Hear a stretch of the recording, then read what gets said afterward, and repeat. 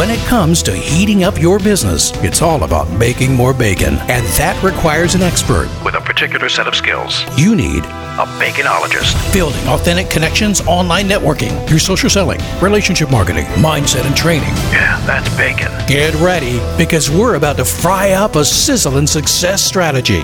This is the Bacon Podcast with your host and business baconologist, Brian Basilico. It's a lot of bees, man. Welcome, everybody. I'm your host, Brian Basilico, and this is the podcast where you learn to make your business sizzle online. So are you ready to fry up some new business? Hey, peeps. George Carlin once famously said, "Electricity is really just organized lightning." Now, when it comes to business, we think of lightning strikes as a brilliant idea, but it's also a type of interface cable for computers. But when the kind from the sky hits your business, you may need both. There's a myth out there that lightning never strikes one place twice. But the fact is, it often does, especially if it's a tall, isolated object. For example, the Empire State Building gets hit about 25 times a year. Lord only knows how many other buildings do. But if lightning doesn't strike twice, well, it kind of did with my business, at least metaphorically. Back in the 1990s, I had a business that was a recording studio, and we had the offices on the first floor and the recording studio in the lower level. Well, the new owners decided they were going to work on the building and broke a sewage pipe and flooded out the entire basement with raw sewage. Shut me down for over 3 months and really put my business in peril. I learned a lot back then, and I've used those lessons to help prepare me for emergencies nowadays. Well, last Wednesday night, as I was sitting down watching TV in my living room, all of a sudden I felt this tingly sensation. I looked over at my front door and boom! Big flash, and lightning had struck.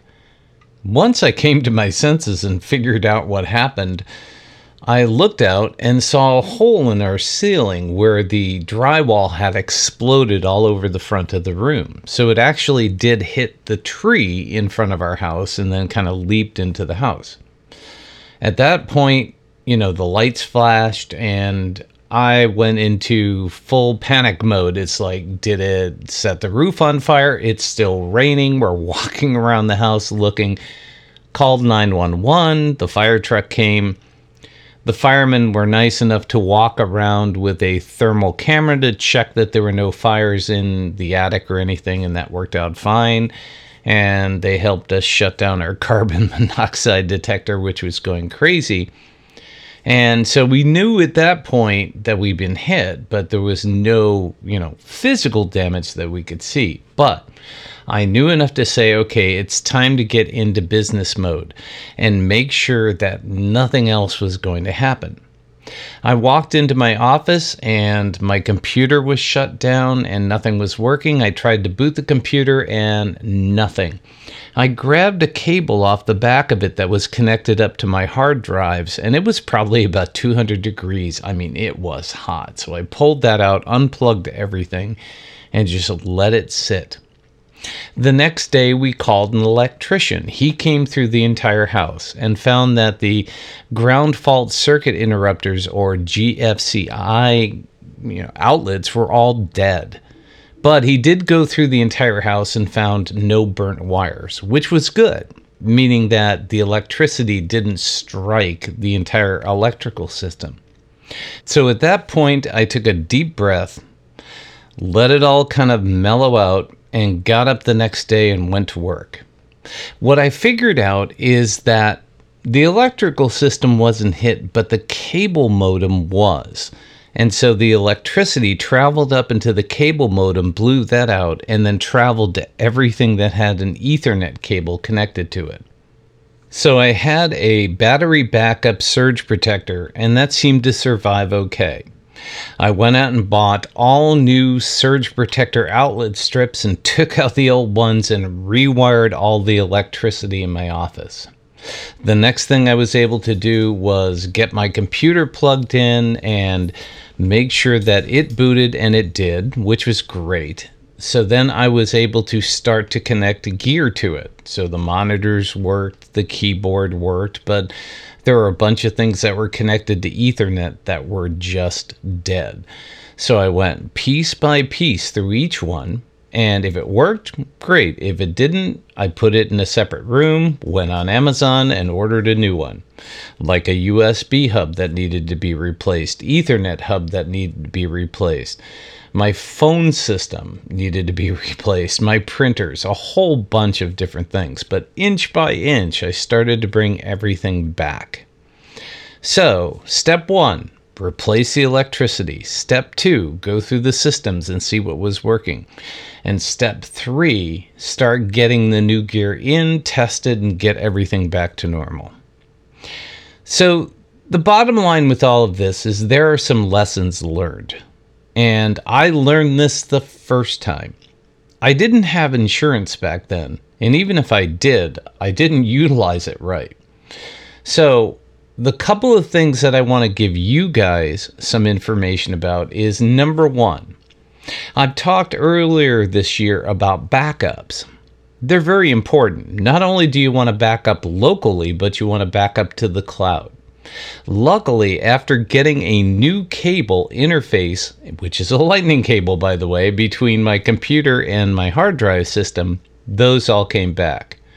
My backups locally, which I have a NAS, which is a network attached storage, that one died because of the Ethernet, so I had to get a new one of those. Hopefully those hard drives will come back. But having those backups and having the cloud backups at least kept my business going for the last few days as I started to repair all the gear. The next thing is having a business that's being run from home doesn't necessarily mean you don't need business insurance. So the personal stuff will be dealt with the homeowner's insurance, but my business insurance covered all of my gear, as well as gave me some funds for the disruption in time. It's going to take 5 to 7 days to get the business back up and running. The next lesson from this is make sure you communicate with your staff, with your clients as soon as you possibly can and say, hey, we had this problem. Here's what's going to happen. Here's how to manage expectations. Since my phone system was down, all of the calls were going to my cell phone, which, by the way, because of call blockers, does not recognize every phone number and sends it to voicemail.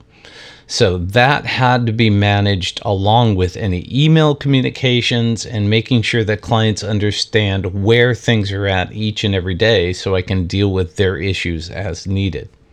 So part of the other piece of this too is having virtual employees kept the business running at the same time.